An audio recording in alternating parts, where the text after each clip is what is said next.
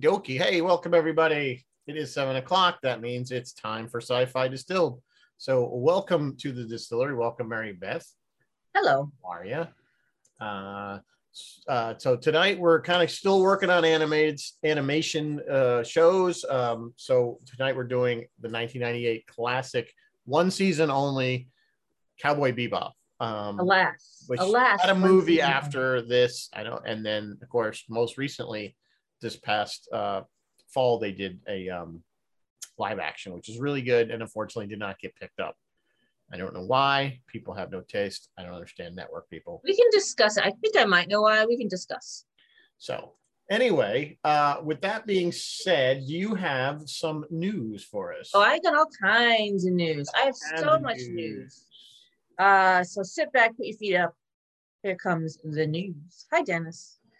Guys, we're going back to the moon, which is exciting.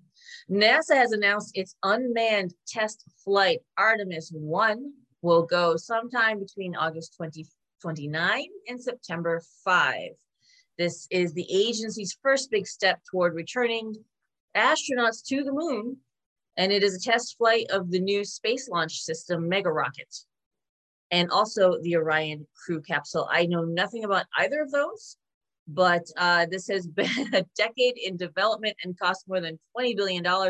And yeah, I'm cool with that. Let's go to the moon. Let's see what we can learn. That could be cool. Yeah, it's been far too long since we've been there. Far too long. And we might need the elbow room someday. So yeah, let's work on it. And that's I know I've talked about this before, but that is the basis of Apple's show For All Mankind, is that the space race continued, and it drove of course innovation and the space race. So we were in this show, if you're not watching it, season 3, it's now the mid 1990s, and they're doing a Mars mission.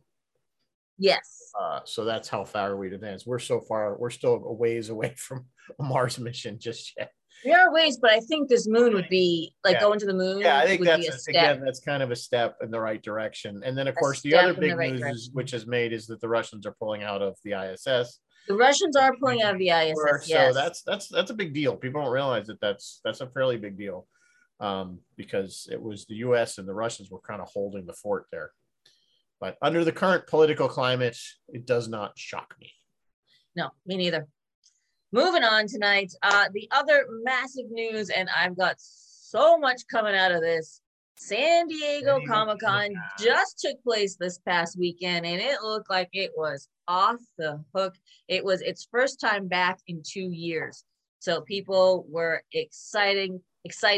Among the many announcements coming out of there were, and I'm really just going to hit the highlights, and I'm still about to talk for like 5 minutes straight here. The Orville, so they're starting to release some of their scripts as little novels now, which is great, but no renewal news yet, which has left fans really disappointed. The push goes on because they do want it renewed for season 4, but Seth MacFarlane announced that all 3 seasons of The Orville will be available on Disney Plus starting on August 10. So you don't need to get Hulu if you already have Disney. Yeah. Then that's actually pretty good, because I don't like watching it on Hulu because of the commercials. I'm one of those, I don't pay same. So to be able to watch it on Disney commercial free, it will be nice. I have to be honest with it, just since we're kind of on a tangent with the Orville, I've been less than impressed with this season. There's been better. The past couple episodes I was better with. I'm one behind. I'm one episode behind, but than the current one. But yeah, it's just there's a couple of good ones here and there. There's a couple of good yucks, but I don't know. I was really, maybe it was the anticipation because it had been so long.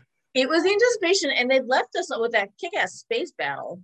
Yeah, and then the episode out of the gate was really slow and boring, and and the first episode out of the gate. My thing is, I know they're trying to be TNG light, but my thing is they need to get it. I think, and this is you guys' opinion, can obviously be different, but I think they need to move away from more of the human personal stories of the crew. And this, I want to see more aliens and I don't know. I think Story, yeah, more story about what's going on in space than what's going on in their personal lives. In their lives. Yeah. Yeah, I think We'll see. I thought the last couple episodes were good, were better anyway. So, but one of them is definitely a personal life episode. So, there's several though in there. This, little that. Yeah. Anyway, go ahead. Let's keep going with Comic-Con. There's so much to talk about. A show that you and I were literally just talking about before we started the show. Resident Alien got season 3. Are they on season 3? Yeah, they're gonna go season 3 early in August. So that's huge. That's unheard of, really. They got like a mid-season, a renewal mid-season. Yeah. But they're gonna. Have you noticed there's been like weird renewals lately? Like they had renewed Strange New Worlds before it even aired. Like there's been weird renewals lately. So maybe that's the new trend. I don't know. The DCEU, the DC universe, they only had 2 things going on at Comic-Con. One was Shazam, Fury of the Gods, which will be in theaters this Christmas. They dropped that trailer. And I actually loved the first Shazam. I loved it. I think we should do it on this show. And the other thing they dropped the trailer for was Dwayne Johnson and Black Adam. So everyone is super excited about that. And Dwayne went ahead and gave everyone in the audience a free ticket to see it in IMAX, which is pretty cool. Thank you, The Rock. We did get a Lord of the Rings trailer. So for the Prime Video's The Rings of Power. That's the Rings of Power. Yep, that's coming out soon. That is coming out soon. And of course, not to be outdone, HBO dropped the Game of Thrones prequel House of Dragon trailer. So you got that. So all kinds of cool fantasy things going on. But and I'll do Star Trek first because I'll save Marvel for last. Star Trek had its little moment. They released cast portraits for Picard season 3. There's a gorgeous shot of Michael Dorn as Worf with the white hair and the white, like a white beard and the white. And he has on his back a curlith. It's a sword. And showrunner Terry Matalas says, yes, we will see him use it. So that's kind of interesting. Alex Kurtzman did not say anything about. People were asking about standalone Deep Space Nine because they dropped the Lower Decks trailer, and if you guys haven't seen the Lower Decks trailer, I'm gonna drop trailers for you. So good. It looks awesome. At the very end, they're like, just admire. They're like circling Deep Space Nine. They're like, just admire the pylons. Yeah, just admire the pylons. Admire the pylons. Kurtzman doesn't say anything about the possibility of a Deep Space Nine series, but he says there have definitely been talks. Cisco is apparently a critical what's his name character. Back though, the original showrunner, I think, for that. Yeah, probably. I think of the guy's name, the guy with the beard. Terry Matalas worked on that. Isn't that where either the Akutas or Doug said that? You know, I remember him from this, so I trust him with this other thing. I can't remember. I don't remember. But I think to make it work, they need to go back to the well, which I think is what Paramount/CBS tends not to do. Well, what he said was that we all want to make sure that this comes out of a place of being able to tell a new story while honoring what's already happened. Which they always say fine, that. But I think you have to, exactly. They haven't been honoring what came before much, in my opinion. Yeah. I think Lower Decks is probably the Lower Decks does the most honoring of any of them. And its tongue is firmly planted in its cheek. We could thank Dayton for that.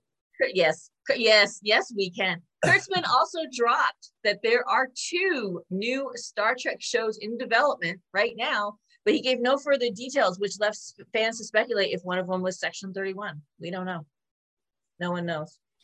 So, but the bigger news was the crossover. If you haven't mentioned, that's my next. So the surprise of the Star Trek San Diego Comic-Con weekend was Tawny Newsome and Jack Quaid of Lower Decks crashing the Strange New Worlds panel because there is going to be a Strange New Worlds season 2 crossover episode, and Mariner and Boimler will appear in live action, which cracks me up to no end. I don't know. That's gonna be probably pretty good. I don't know how they're gonna do it because if they're gonna be those characters, how are they?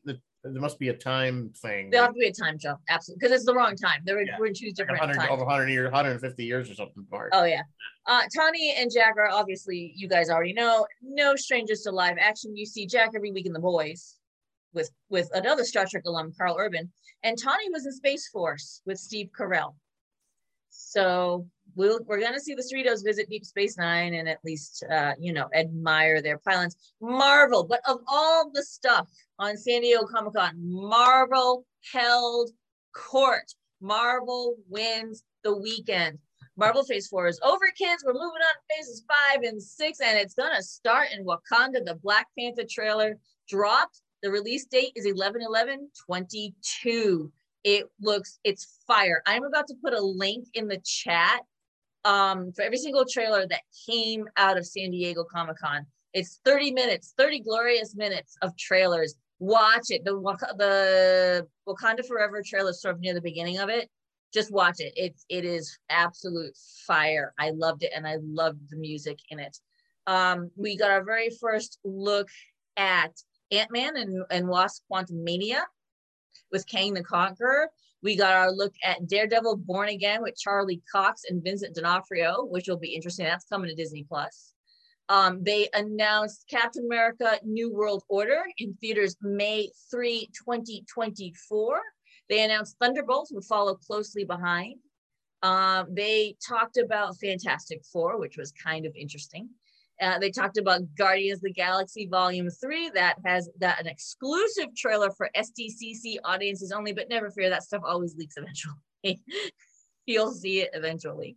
Somebody recorded it on their phone. Someone had to have recorded. And then not one, but 2 Avengers movies coming in 2025. So I'm going to put up some key dates for you in the chat. And I also have, if I can just,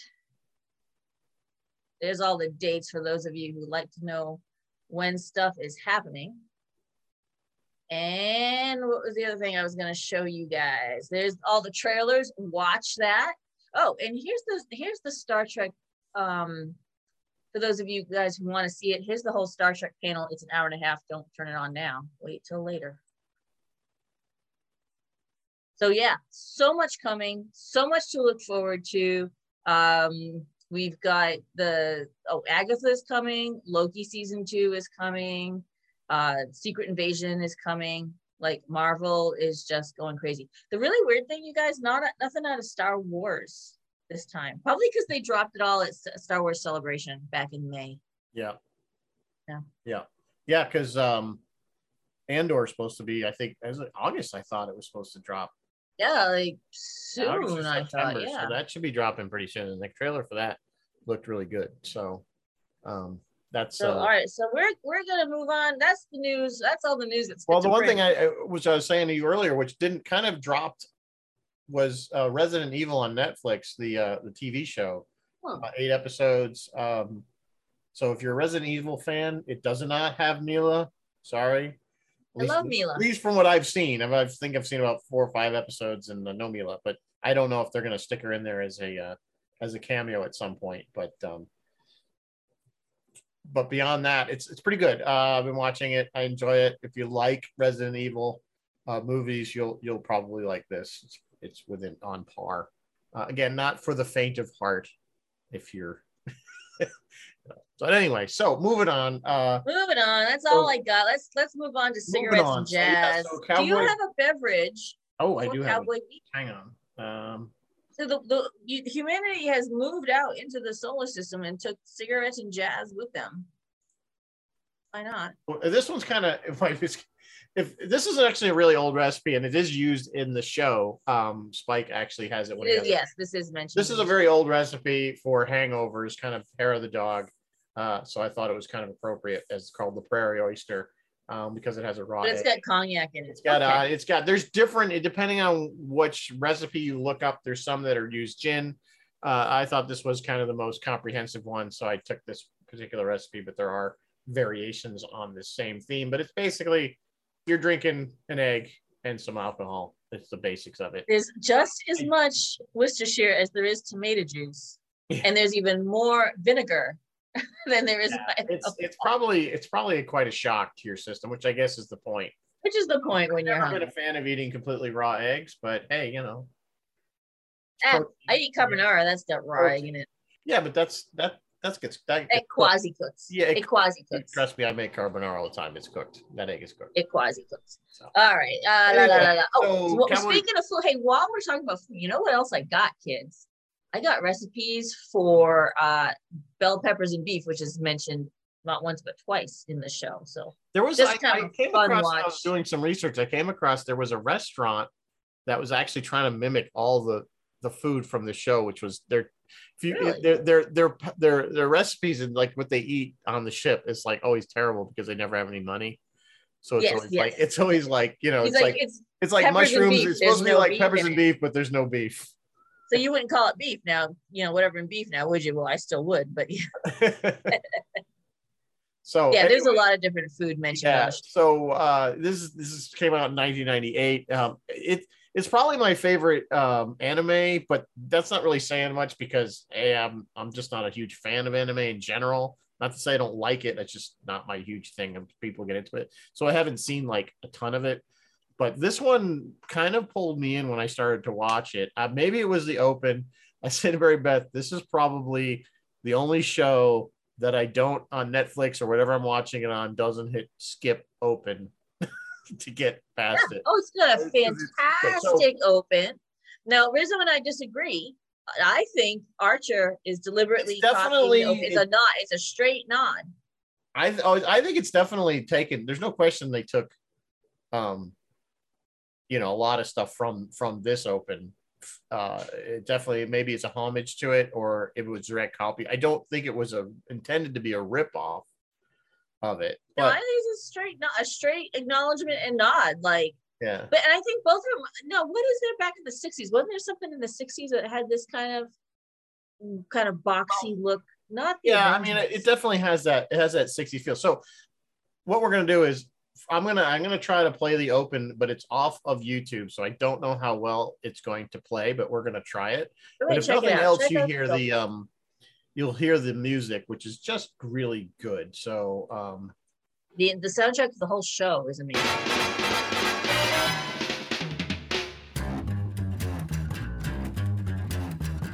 I think it's time to blow this scene.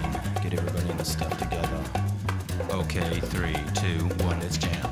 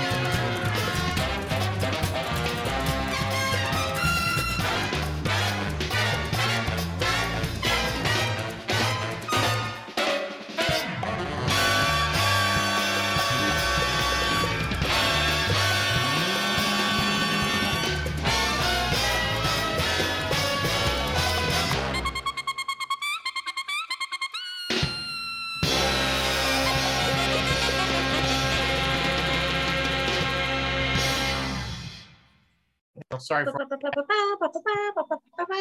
I know. I don't know how that played. I hope it played all right. I'm going to put a link for those in case it didn't. Jeff likes it.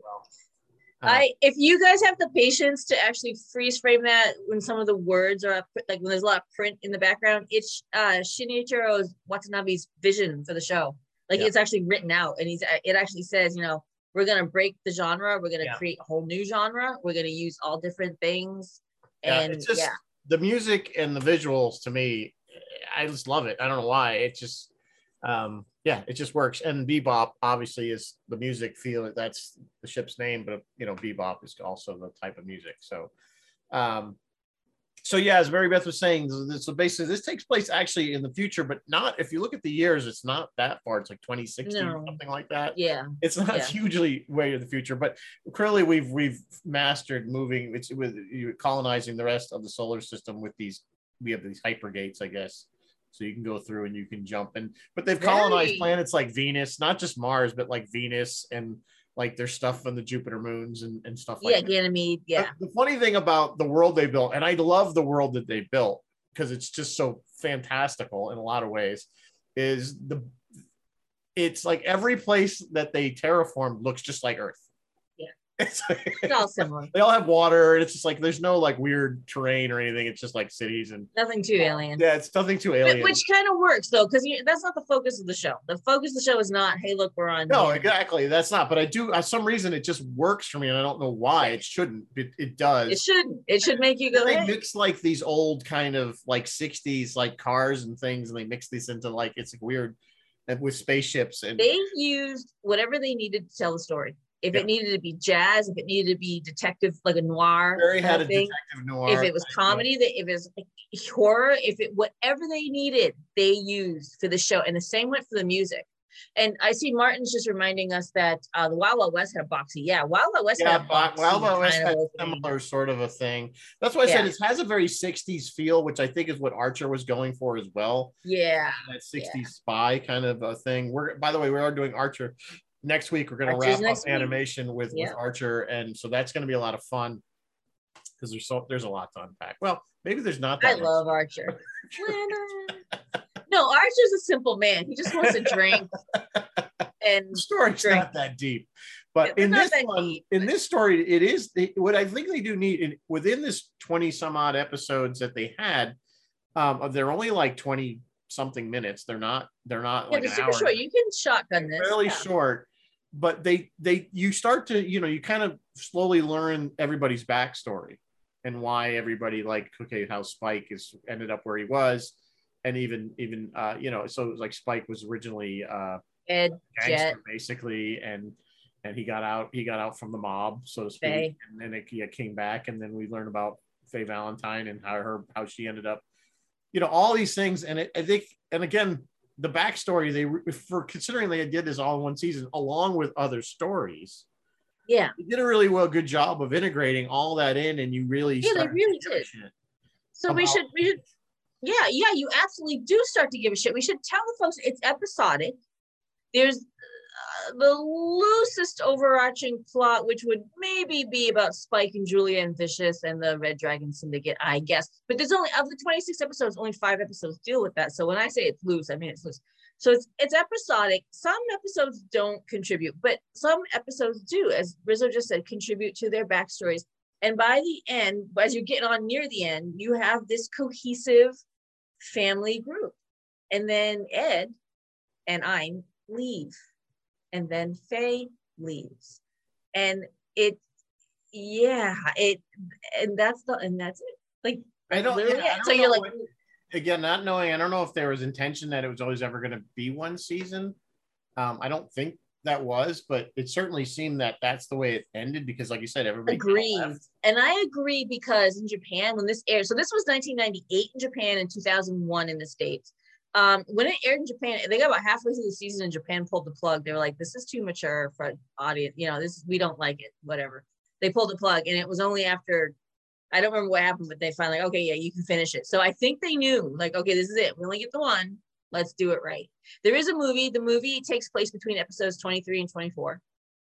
And then this episode 25 and episode 26 is the end. Which I've been having trouble finding, other than paying. I didn't see it either, to be honest with you. So I was looking for it, and I couldn't find it. But if you're into that existential angst stuff, this is it. This show is telling you that life is loss and grief and hardship and misery and joy. And it's saying that joy and peace and beauty are there, but it's fleeting. You only ever get like the slightest, and then you're back to, the misery again. Martin's asking if, I'm sorry, I don't mean to interrupt you, but Martin was asking if Cowboy's on the same vein as Firefly. And it's interesting you said that, because I was, oh God, we need to talk about this. I was just going to say, in a lot of ways, the way I think what Firefly was going to do and what they've kind of done in novelizations of comic books is that's exactly what kind of happened, is some of the characters peeled off. We saw that in Serenity, that Book went off on his own. He left Serenity. Inara left Serenity. She's back on her home planet there. So it is very similar in a lot of ways. I don't know if Joss when he wrote Firefly if he was pulling anything from this. Absolutely, but there are a lot of was. parallels. It's a very good point, Martin, because there are a lot of parallels with this, and maybe that's why I like it, because I love Firefly so much. Yeah, and I like this. It's very This is a Firefly. little Even the shape, deeper the and design of the darker. ship is Yeah, Firefly. at times this is a lot darker than Firefly. So I'll just read a little quote. Writer-director Ryan Johnson cited Cowboy Bebop as a great visual influence in his films, especially his cult 2005 thriller Brick, which I haven't seen, which lends from the anime's overarching sense of dread and noir elements. Apart from this, the animated sequence in Quentin Tarantino's Kill Bill Volume 1 is an obvious stylistic nod to Cowboy Bebop, while Ender's Game writer Orson Scott Card likened the anime to Joss Whedon's Firefly, as the two pieces emit thematic and narrative similarities. Both of them are saying, find a reason to survive other than, just find a reason to survive. Find a reason to find a reason. That's literally what the shows are saying. So there you go. And I came up with it all without even knowing that. So, but this visual, like, there's so much. There's a straight up nod. There's so much Star Trek, and a straight up nod to Star Trek. Phase cryo thing is 1701. Right. But visually, there's Firefly elements. There's Star Wars elements. There's Star Trek elements. You remember this came out several years before Firefly. So yeah, sorry, I the other way around. It's Firefly pulled the other way around. The other way around. Yeah. But yeah, this thing is loaded with nods to other things, with nods to stuff that came before it. Every single show is a song title or a reference to a song, and the shows all have character names in them that are references to other things, other people, other places, including Babe Ruth is in there. There's characters Mao Yen and Jack from Big Trouble in Little China. There's a gazillion of them. Let me pull some up. There's like it gets loaded with what is officially called transtextuality. But what we would just say, it's got nods and references and stuff like that. Yep.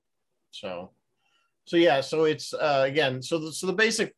Those of you guys that don't know what the storyline is that Spike Spiegel, who is again this ex-mob enforcer, I guess he kind of was, who gets out. We don't know that at the beginning, and his friend Jet, they have this ship called the Bebop, and it's kind of a neat ship in the way that it lands in water. Like every time it lands on a planet, it lands on water. So it's kind of it's like this. I believe I read it was meant to be a fishing vessel that got refitted. That sounds that's kind of very Japanese with, if you look at Star Blazers. They enjoy that. They enjoy refitting the boats. Yeah. The Star Blazers and stuff like that. Star Blazers. Yeah. Yeah.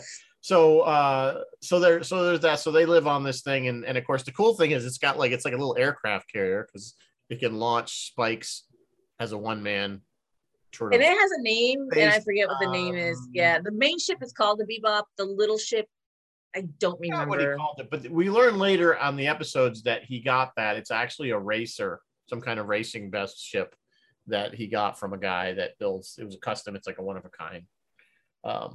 And so that's kind of a neat ship. So they'll do that, and of course they're mercenaries in a lot of ways. They're just trying to, again, very similar to Firefly, where they're just trying to run job to job, collect money. They're bounty hunters. The bounty hunter show, I think, is hysterical because there's a show on TV on the show that goes through the bounties. Yeah, with the blonde and the guy and the cowboy thing. It's very Japanese, the way Japanese see Americans, I think. That they think like we're all wearing cowboy hats and we're all like Western garb or something. We have our 6-shooters. So it was kind of funny that the way they did it. And so that's how they get their jobs. So they watch this show and they're saying, well, so-and-so is so many credits now, or, to get this guy. And of course, the higher the credit, the more dangerous or harder it is to get these people. So that's their basic thing. And of course, then there's crime that gets kind of sprinkled in there. Yes. Again, very similar to Firefly. So then they get So then we run into, I think within the first couple episodes, they run into Faye Valentine, who is also the first. Interestingly enough, the first one aboard is Ein the dog, which that's true. I forgot about Ein. He's the very first one, and then comes Faye, and then comes Radical Edward. Because Ein. Corgi, yeah, okay, go ahead. Tell him about Ein. Yeah, well, Ein's a corgi, but what I wanted to ask you was Ein purportedly is super intelligent, as intelligent as a human. But did we ever actually see him do anything? I don't know. See, he was supposed to be. The whole point of that episode was he had in his genetic code or something carried all this information. He was literally modified to be like a thumb drive. A biological thumb drive. And I kind of waited for that to pay off. Something happened in the episode, and I forgot. Forgive me, because I haven't watched it in a while. But something happened in the episode that made him it's just irrelevant. Like, it didn't matter anymore. Like, so they just kept the dog. So the dog is worth. Plus, dogs apparently in this time were very valuable. Like, people didn't have real dogs. Like, they're all fake dogs. So to have a real dog was like cost millions of dollars to own a dog to begin with. So he was worth 2 wulong. Yeah. 200? No, just 2. So they keep the dog, who's a corgi, which I love the fact they kept Ein in the live. I keep making comparisons to the live action, but that's one of the things I loved about the live action is they kind of held it very true to the animated version. And Ein was a corgi, and he, they didn't go in. They already had Ein. The story how they got Ein was a little different in the live action but basically some of the live action was they get Ein, and then they run into Faye, who is another bounty hunter. And comes Faye, and then so they rescue her. I think is that how they end up rescuing her? She cheats them, and then they end up having rescued her. It's that episode. She's playing cards, and she's cheating people at cards. So she's. Now I can't remember. I literally just watched it like the other night.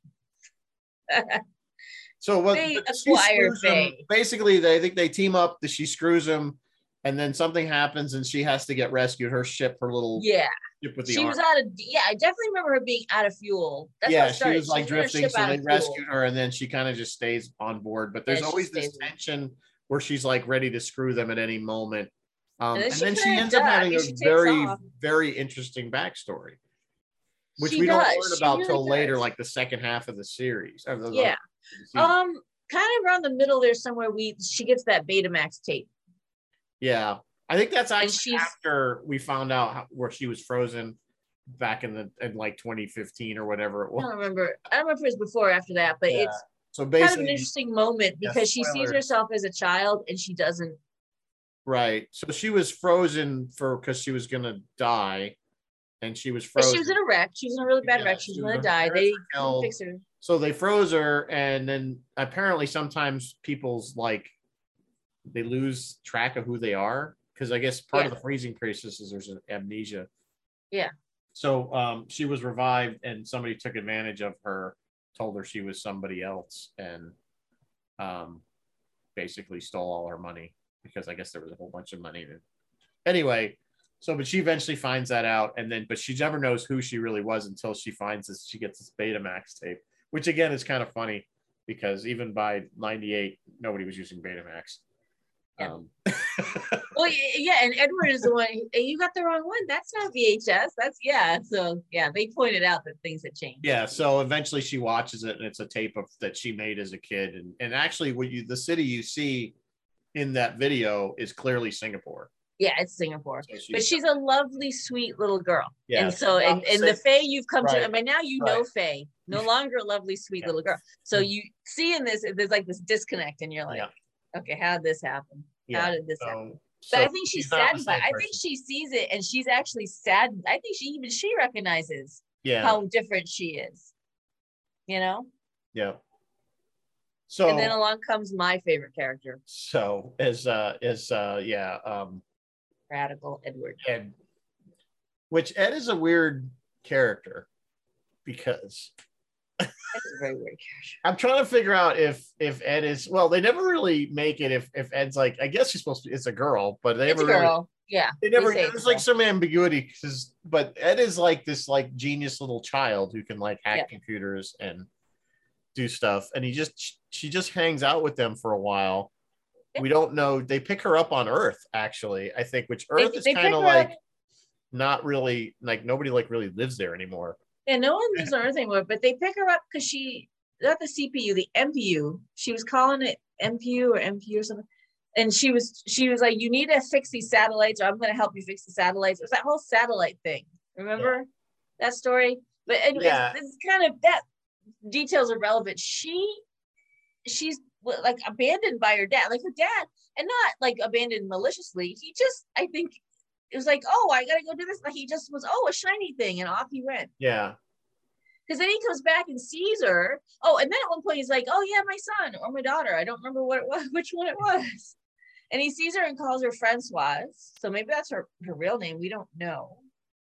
Yeah, and eventually at the end, here's the weird thing: he takes off again. She's like, "Okay, well, like this does not affect her in any way, shape, or form. That she's been abandoned by her parents." She's like, "Okay, I'm gonna go do this now." Like, and she ends up with the dog, right? And she ends up with the dog. Well, the dog goes with us. She's leaving, and Ein just kind of goes with her. Yeah. So again, they all kind of leave, and I think and Faye leaves, so they end up with just Spike, and then there is a clash between Spike and Jet, because Jet used to be a detective, and he was of course working against the mob, and it turns out that now Spike, how did it work? Did Spike kill his, or was involved somehow with killing his wife or girlfriend or something? I just watched the episode. Spike doesn't kill him. Jet goes ahead and turns the guy in. So Jet's right, it was the other guy, girlfriend. Okay, yeah. Is with this new guy named Rent, whatever the guy's name is. And then Spike sees, there's a bounty on Rent. But then when Jet realizes, Jet says, no, I'll do it. I'll take care of it. And he turns the guy in and protects his former girlfriend so that she doesn't get turned into. So right. The other character that that is not on the ship that is a very interesting character is Vicious. Yeah, he's important. Vicious and Julia are both important. Right. Vicious and right. Vicious is now the head. Well, he was him and Spike. At the time was called what the heck did they call him? The Red Dragon Fearless. Syndicate. But he was fearless. Right? Oh yeah, they were fearless. Yeah, he was fearless, and that was what they call it. He went, and they were kind of like, they reminded me. When you saw them and they'd flash back and you'd see them together, they reminded me of Pulp Fiction, of Samuel L. Jackson and it had that vibe. I know. Kind of like they were kind of like that. They were like partners in crime and stuff. And then, but we clearly learned that Vicious is clearly a psychopath. He's clearly nuts, but not stupid, but clearly in that sociopath kind of way. And eventually he has a girlfriend, Julia, and then Spike and Julia kind of on the side hook up, and they love it. And of course now he realizes that they can't get out, so Spike, they're gonna leave, and then again we find this out, this is like one of the last episodes, I think. They're gonna leave, and then Julia basically bails, or she doesn't show up when she's supposed to at this, when they were supposed to meet, and Spike, I think Spike goes in after her. Yeah, I think he basically, so anyway, the whole thing's transpired. I don't want to give it all away, but everybody thinks Spike's dead. Epic battle. Everybody thinks Spike's dead. And so that Spike, but again, out the window. Yeah, he goes out the window and they think he's dead. And well, no, that's after they come back. Is that? Yeah, that's the second. Right? Sorry, I'm getting. Yeah, you're getting ahead. No, second time around. The first time is they bat, and everybody thinks Spike's dead, so Spike just disappears, and he goes and eventually ends up on the Bebop. Yeah. So that's when he changed his name to Spike Spiegel. He's originally goes by Fearless. So, but then eventually Julia and Vicious find out that he's still alive, and things ensue. So clearly Spike has been carrying a torch for Julia for quite some time, and still does up till the end. And then, which is pretty interesting. This whole show revolves, not the whole show, Spike's existence revolves around finding Julia again. And we know almost nothing about this girl, besides the fact that she was his love interest. Like she's not fully fleshed out. Now, does he think she's dead? No, because Get Mario. no, he knows she's alive because she helped him when he was, remember, all bandaged up.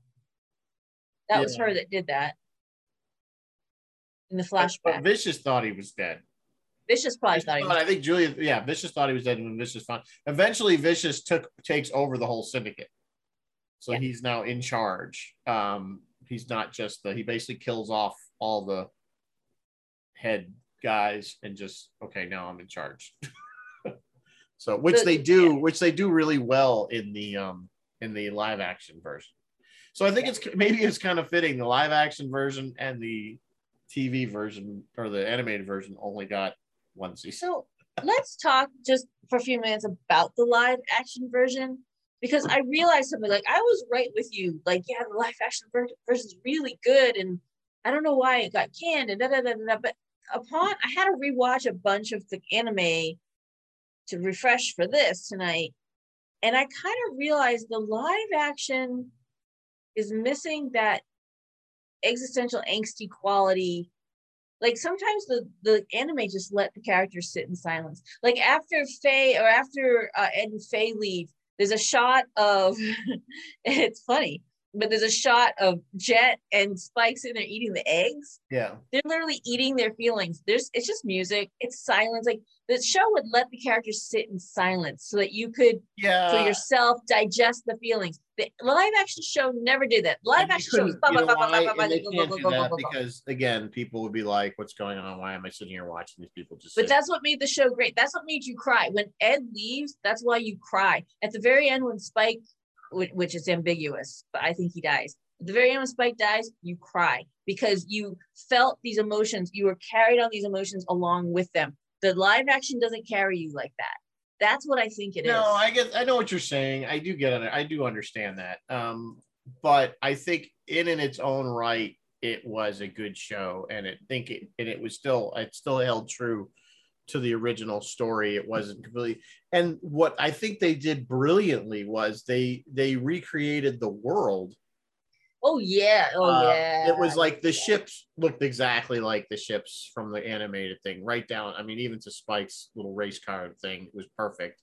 The weird 1960s cars that driving around, and it's weird, supposed to be futuristic. You're supposed to be on Venus, but you have this 1960s Cadillac. It was just that weird kind of juxtaposition of modern and old. I think they did a really good job with it. So that the look of the show was spot on.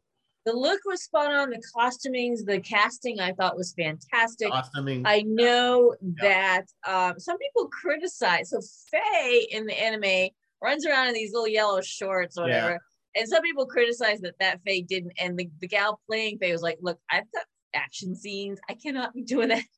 Well, I mean, she was in some, if I remember, had shorts, but she was wearing like stocking, like fishnets or something. If I remember. Yeah. I mean, it wasn't like she was like dressed in a suit. She still had a very similar. She was still outfit. Yes. Can I say sexily clad? I mean, she was still sexually clad because I mean, this anime. Let's face it, this anime has fan service. Plenty. There's definitely the male gaze. Oh yeah, absolutely. So. And then they actually touched on some kind of transgendery gay. There was the one episode. Ed, besides Ed, yeah. So which would remember this was 1998. 1998, so, yeah. But I gotta say, mad props. And those of you who've watched Strange New Worlds and have met Captain April, the whole time I'm watching Jesse James Keitel as Captain April, I'm like, it reminds me of something. What is there? I don't know. And I finally figured out what it is.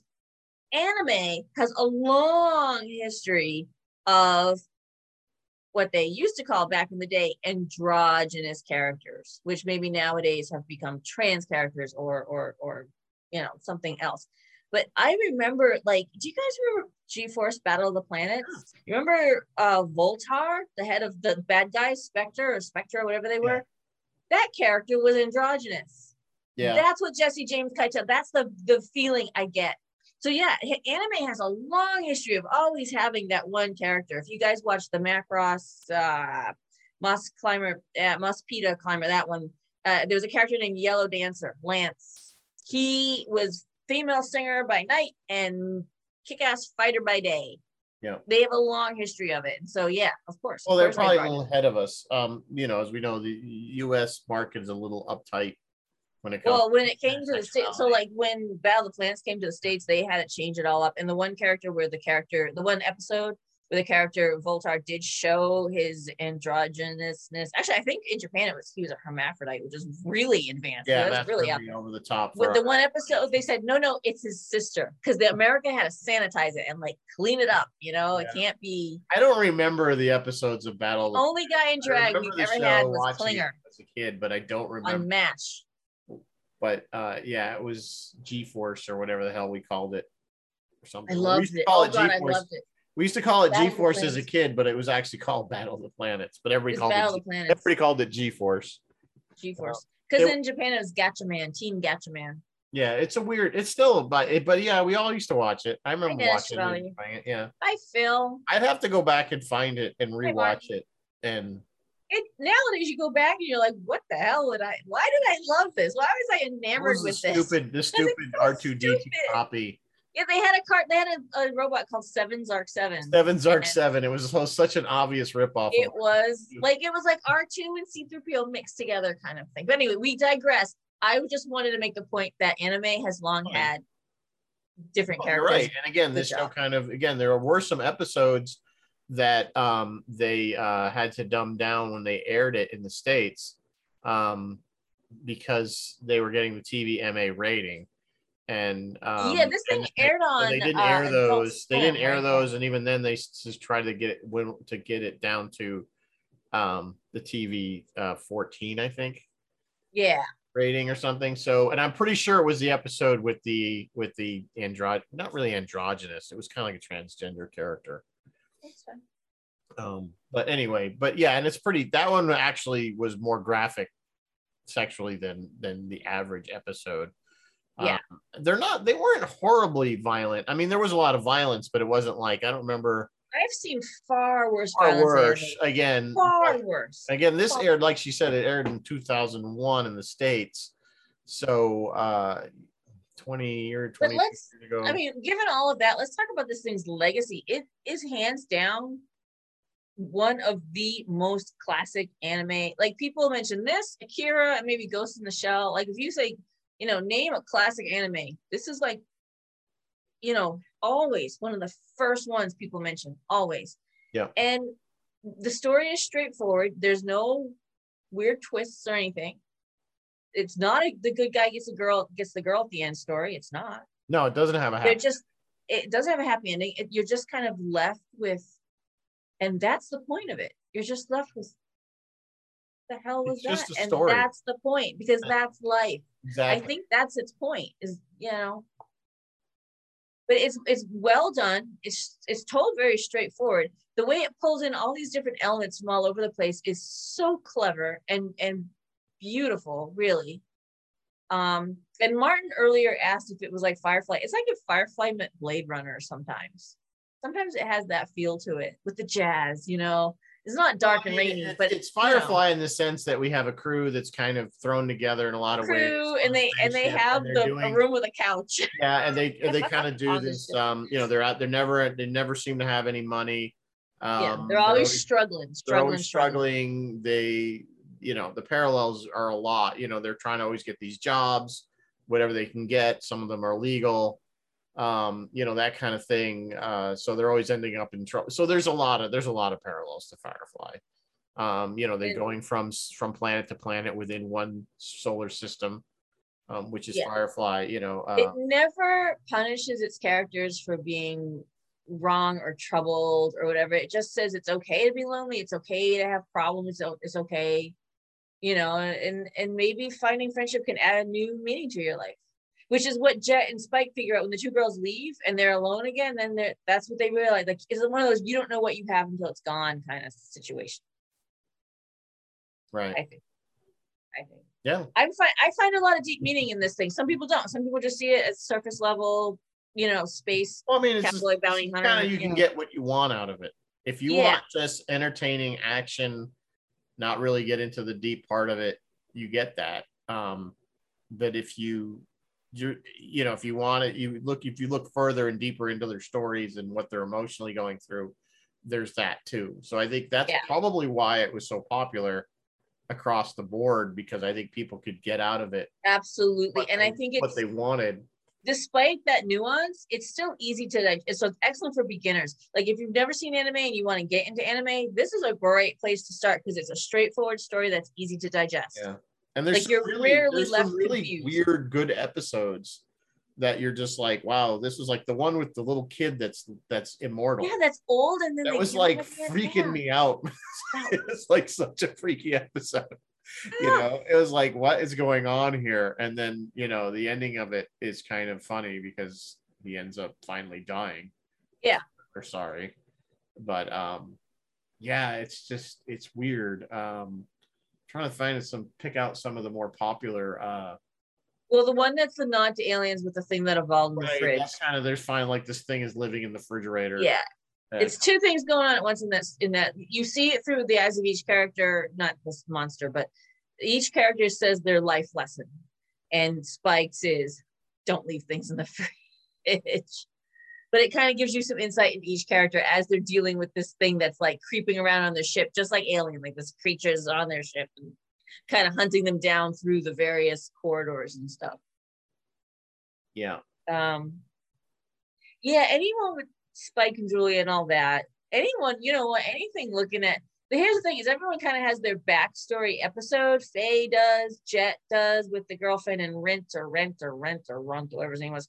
But Ed's, like, you're like, oh, I gotta see Ed's. No, she just gives them all like hallucinogenic mushrooms, and the entire the crew just trips. Yeah. They just trip balls for an episode. Yeah. Toys in the Attic was the one you're referring to. Toys in the Attic is the one, yeah. Yeah, it's kind of interesting. There's actually one called Bohemian Rhapsody, which I think is kind of interesting. That's the one again. I think, is that the one with the guy? I gotta think. There was that one guy that's like, he's like the top hat and he's like killing people, and he's like, is that one? Not Asimov, but Vincent. Was it Vincent? Who's the other guy that Spike had that killer? Spike has some killer showdowns with some of these guys. Gorgeously animated fight scenes and really clever. Like the ending fight scene with Vicious, I'll just say it. They're fighting the foe.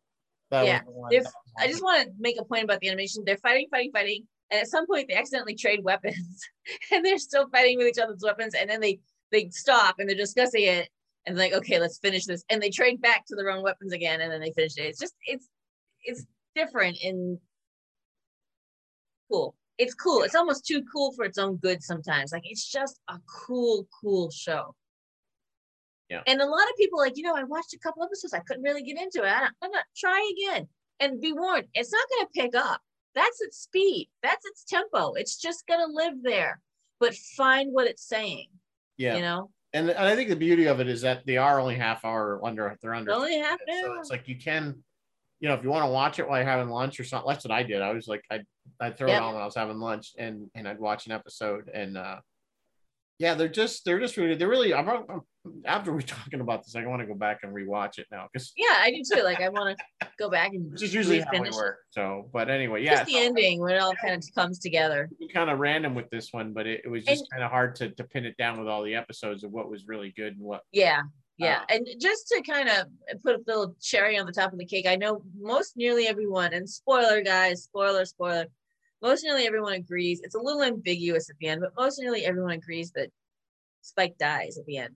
But Shinichiro Watanabe, the creator, has cryptically, he doesn't think Spike dies, and has cryptically said he thinks there's more to Spike's story. Oh, well, I think I agree, because here's the thing. He's already been dead once.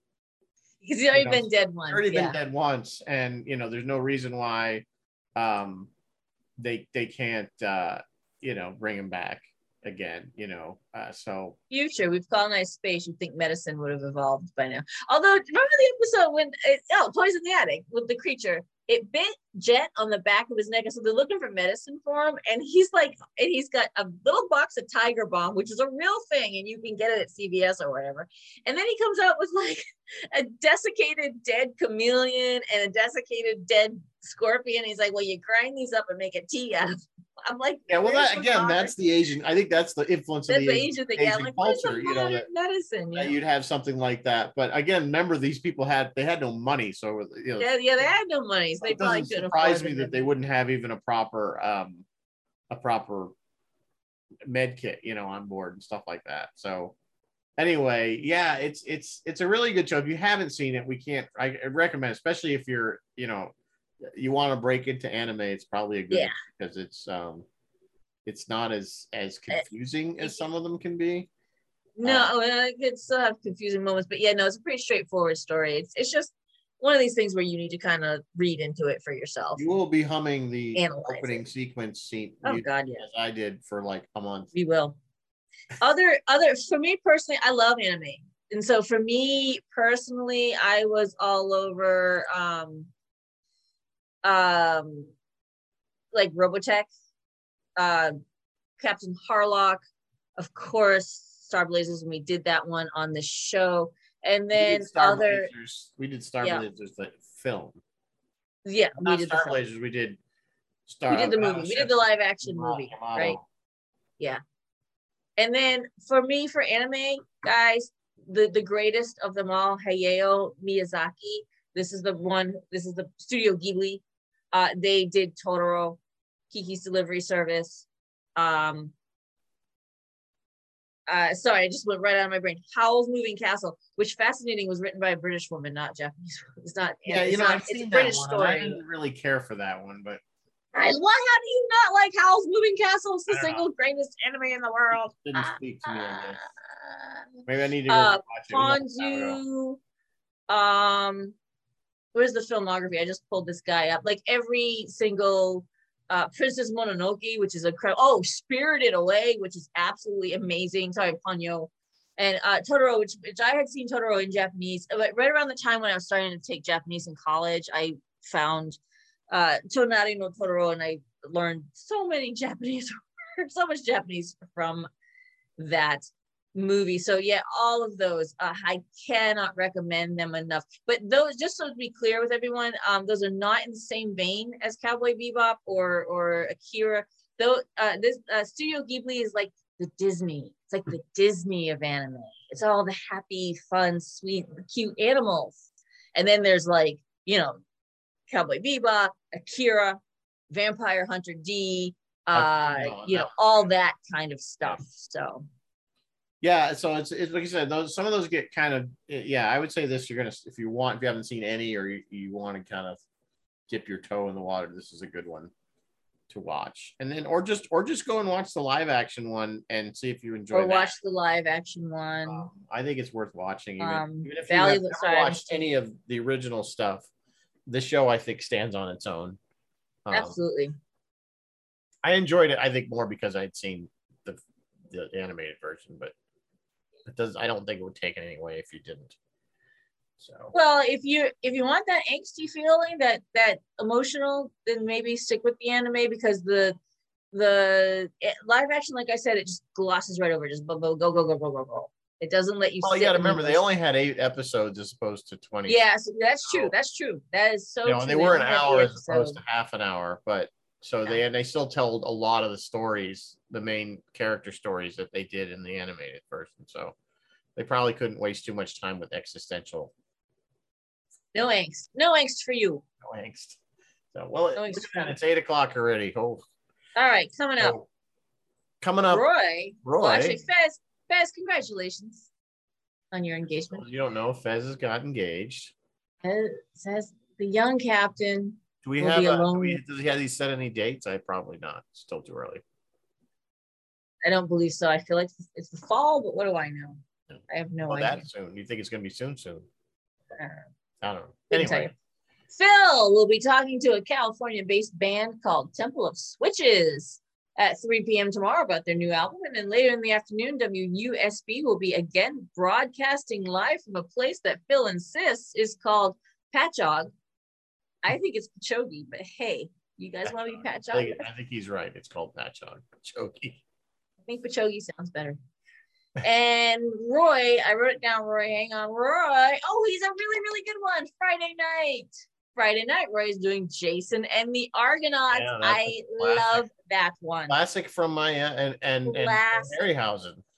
Again, we were talking about that last week. All those Ray Harryhausen skeletons and whatever, all the creatures from that are in there. And then yes, classic Harryhausen, classic stop motion, whatever it is. Yeah, it's one of the all-time favorites. And then us, we just already mentioned we're going to be doing Archer, and then kids, we're on holiday. We're off for 2 weeks. For 2 weeks. Yeah, for me because I'm off for 2 weeks. So join us next week for Archer. Archer will wrap up our animation. When we come back, we'll start something new. I don't know what. So either. Yeah, we'll come up with. But there's so much to choose from. Someone the other day was talking. Someone today was actually talking to me about. Do you guys remember Weird Science and Real Genius? Yeah. Oh, funny good stuff. Good movies, 80s, good 80s good silliness. 80s silliness. Yeah. I think Real Genius is better than science. I agree. I think Weird Science was sheer silliness. Real Genius actually attempted. It was to it was funny. It was good Val Kilmer and young Val Kilmer. Yeah, it's very irreverent. Really good, clever. Yeah. And it's it's. Well, the ending with the popcorn, I guess that was kind of silly, but the rest of it, silly, but that was the point. Suspension of disbelief. So it was not dissimilar to what maybe some of us actually experienced in university. So, Well, I don't know about that weird, but yeah, it's kind of straight. It was university. College gets a little weird, guys. I mean, that's that's the time of life when that stuff's gonna go on. I've been there. I don't remember it as well, but me neither. But I loved it. I loved that feeling. Movie. And so who knows? We might do something like that. We'll see, guys. You can always send us a message or post it on our page or something. Someone's texting me. Kent. The name of the character in the movie is Kent. Kent. Right. I'm talking to you. Kent. This is God, Kent. God, Kent. He drove that really weird. I remember the car. He had that really weird friend. It's a. Oh yeah, with the big round. It's either with the bug eye. It's either a Peugeot or it's a classic French car. With the big round headlights. Yeah, it was very weird. You almost never would see it in the States. I'm like, it would have to be imported. It was never sold here. I just remember that was his car. So he was also the baddie guy. He's like that poor guy. That actor is another one that always ends up playing the doofus baddie. He was also the baddie in another great classic, which was Bachelor Party with Tom Hanks. When Tom Hanks just did comedy. The guy playing Kent or the guy playing Professor? What's his buddy? The guy playing Kent.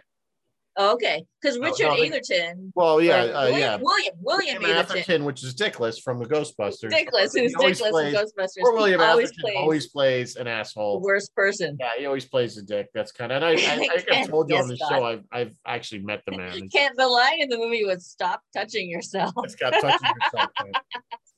Stop touching yourself, Kent. Yeah. Really is God.